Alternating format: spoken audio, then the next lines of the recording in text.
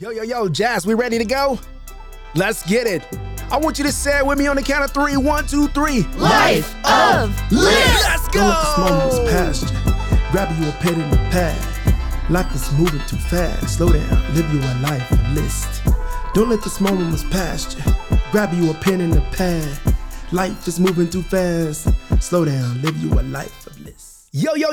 Welcome back to another episode of Life of Liz. And y'all know I will not ever start an episode without shouting out Possibility Studios. That's where we're recording, and Paradigm Shift for powering this wonderful production. And I think I'm going to start a new thing here. I'm going to shout out my producer, Jazz. Yo, what's up, Jazz? We ready? Y'all know her in the intro.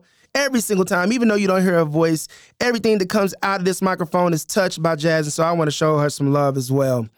Yo, today's session is called My Neighbor Asked. My neighbor asked me. You know, I can't jump in without going back. So let me give you a little backstory real quick. So my neighbor, we'll call him Oscar. That's not his real name. Y'all know how we do out here in the literary universe. We can't use real names all the time. My guy is about 60 years old. He's in his mid-60s, and Oscar has kids my age, actually. Oscar's always well put together. Shirt is pressed, tucked into his nice jeans or his khakis. He's walking around in his freshly minted New Balances. Oscar and his wife, they bought a lot next to us. Actually, we bought a lot next to them. They were there when the housing addition that we moved into were built. And he bought not only his lot, but the lot next to him because they love to garden and they wanted to kind of protect that space. And so one of the reasons that I garden to this day is because of Oscar letting my kids come over, and they would bring us fruits and vegetables. And it was a really cool situation. Well, one of the things that they absolutely love to do was they love to watch out for their physical and their psychological health. And that sometimes include being out in the neighborhood and walking and talking to the neighbors. And of course, since our houses were right up next to each other, we actually shared a fence. I talked to Oscar quite a bit. And so one day I'm out in my front yard, and I'm just kind of standing there. And we had been hit with these rains, just back-to-back rains. And for anybody that lives in Oklahoma or lives in a climate like Oklahoma, you can go days without water, or you can go days with a lot of water, right? It can be hot one time. I think we had a stretch a few years ago with above 95 degrees.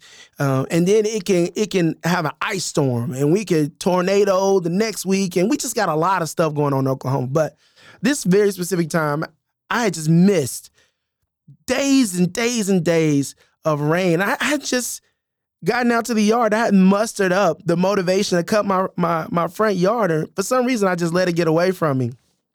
And I can always tell when I let my yard get away from me, because whenever I'm driving, pulling into the driveway, or I'm coming out checking my mail, people drive by the house and they kind of give you that look that it's time to cut your grass look, that why your grass so high look, that you a terrible homeowner look, that you driving my property value down look. Yeah, I know the look that people give you when you're not doing what you're supposed, that look where your trash can been out in front of your house for 2 days longer than the trash day look. Y'all know the look that when your kids being too loud playing outside look. Y'all know the look that people give y'all.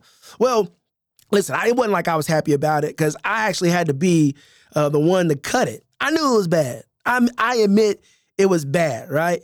And this is how I know that it had gotten to the level of badness, right? The ultimate level is when the people who cut yards drive around and they leave notes on your door. So I finally got a note. I was like, you know what? Okay, it's too much, right? I can't do it. When I started to get out there and I was walking around, snakes were in the grass. Like birds were making like little nests. Like it was bad. I gotta admit it was bad. Anyhow. So I come home one day and I decided that I'm gonna do it. So I throw on some random set of clothes from the dirty clothes basket, because I didn't want to put on clean clothes to go get dirty. I lit the garage door. I drag my mower out of the driveway, and I give it a few yanks to try to start it, but it won't start.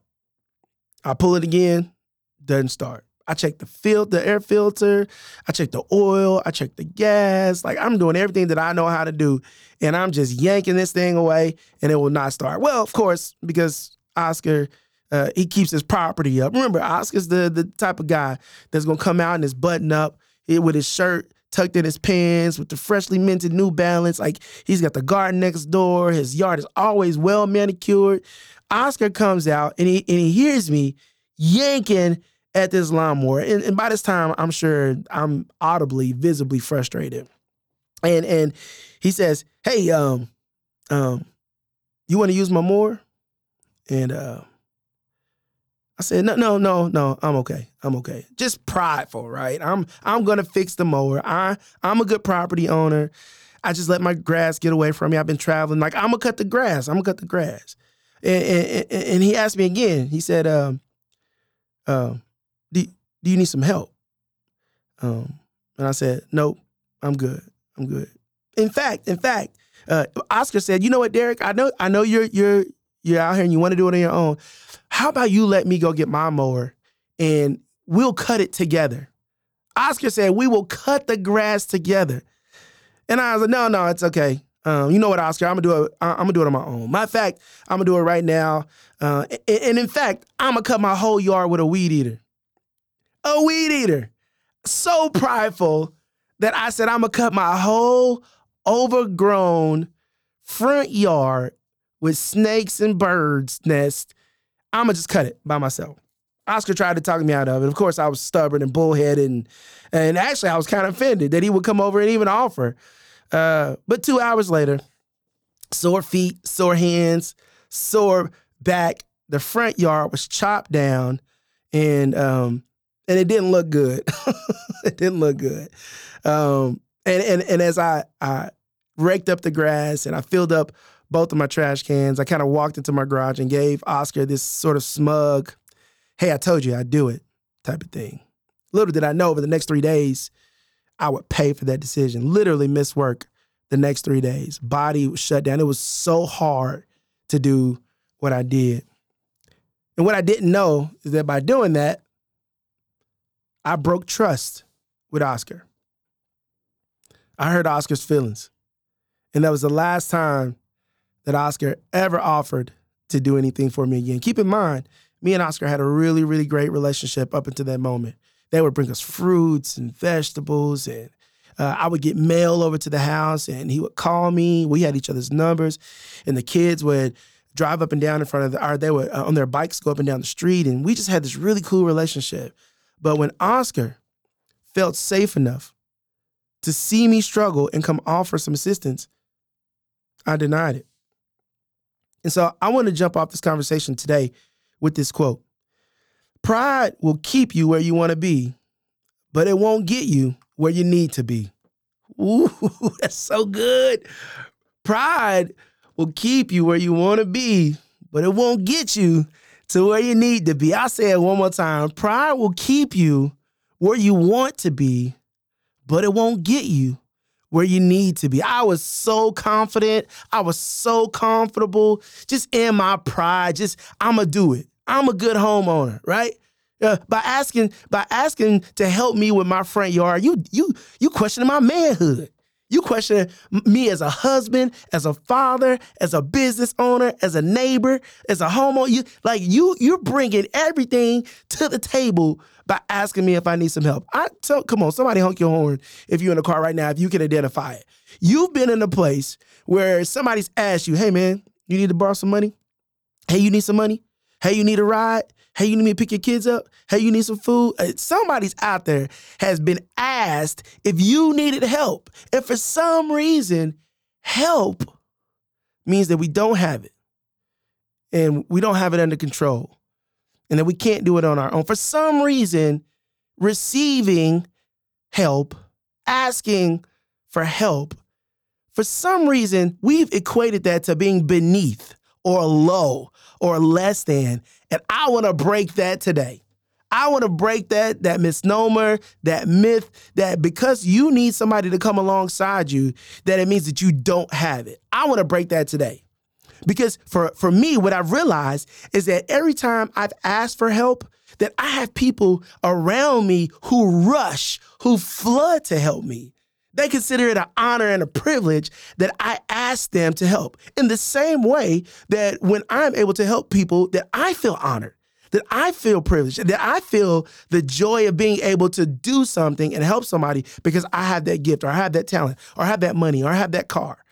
Isn't that a really cool feeling?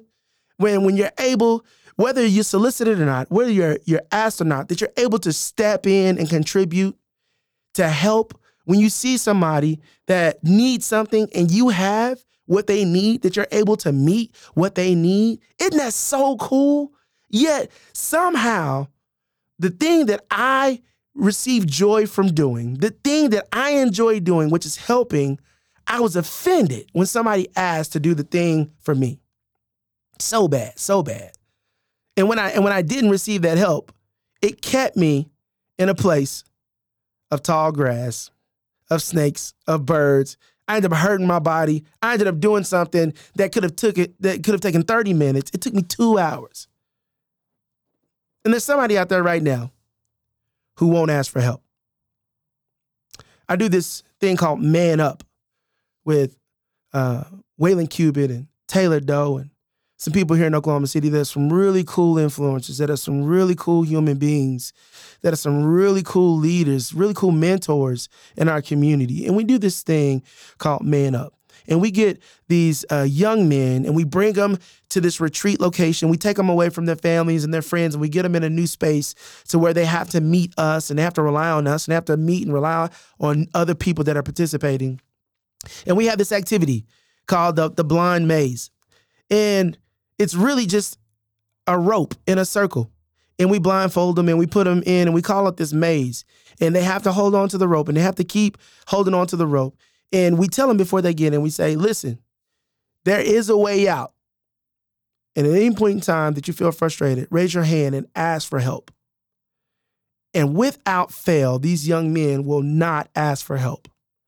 They will walk in circles for 15, 20, 30 minutes. They'll just walk in a circle and they'll say out loud, man, this is a circle. This ain't a maze. This is a circle. And they'll get super frustrated and they'll know the answer. But the way to get out is to ask for help. And they won't do it. What have we done as a society? What have we done as parents? What have we done as community leaders where people feel shamed for asking for help? What have we done as supervisors and managers at jobs where people feel bad for asking for help? I used to love when my kids came up to me and they would hold a toy and they'd be like, Daddy, help.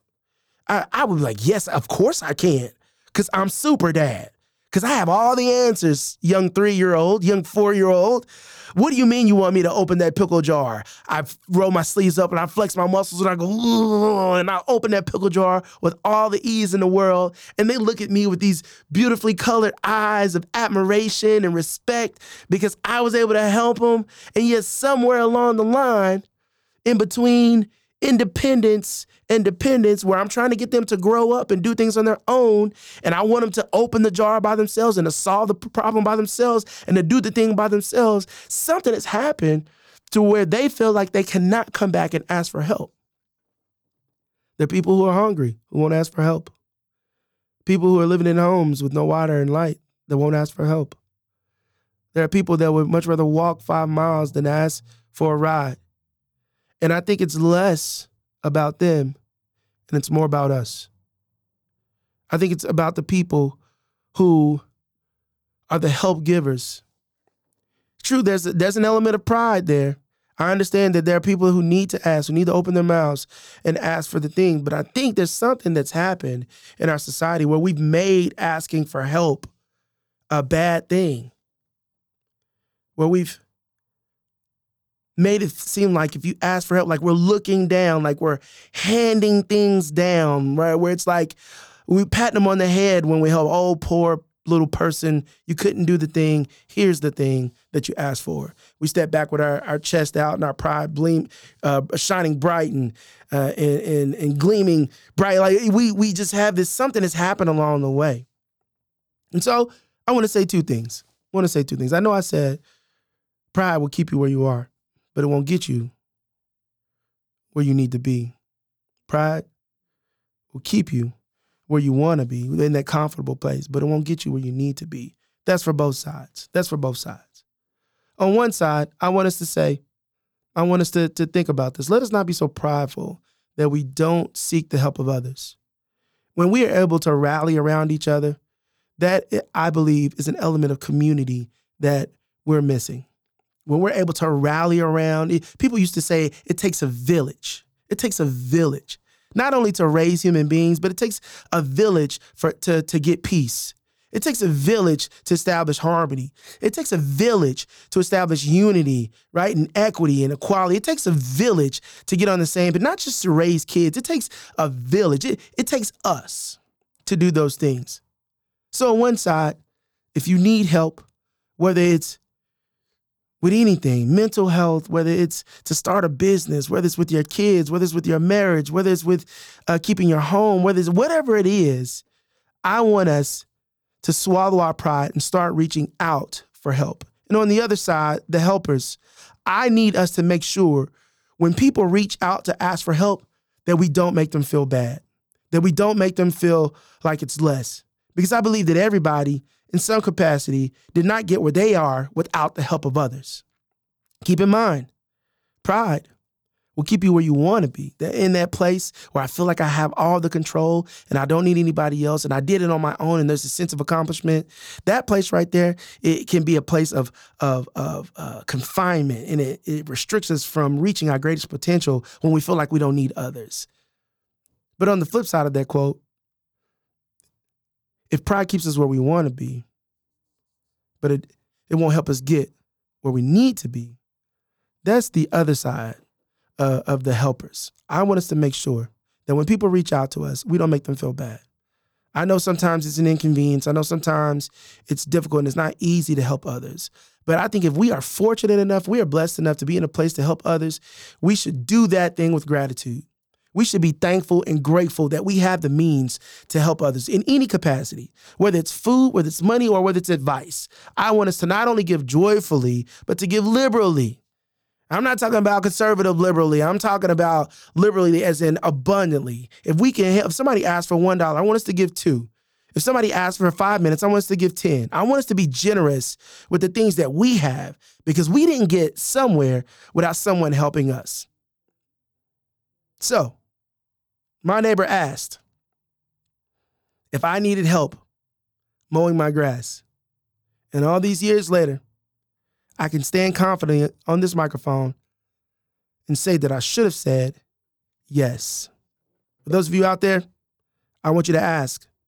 Not only ask for help, but I want us to be so in tune with the people around us that we ask if others need help. I want us to have on our compassionate goggles. I want us to look for ways, creative ways, innovative ways to fill the gaps around us. Because remember, it's not only pride on one end, it's pride on both. And right now, where we are, I guarantee you, is not necessarily where we need to be. As long as there's people around us who need help, we got work to do. Ask the question, do you need some help? Hopefully, you say yes. Thanks again for listening to another episode of My Life of List, hosted by yours truly, Derrick Sire, powered by Paradigm Shift, recorded in the Possibility Studios. Signing off until next time. Don't let that small moments pass you. Grab you a pen and a pad. Life is moving too fast. Slow down, live you a life of list.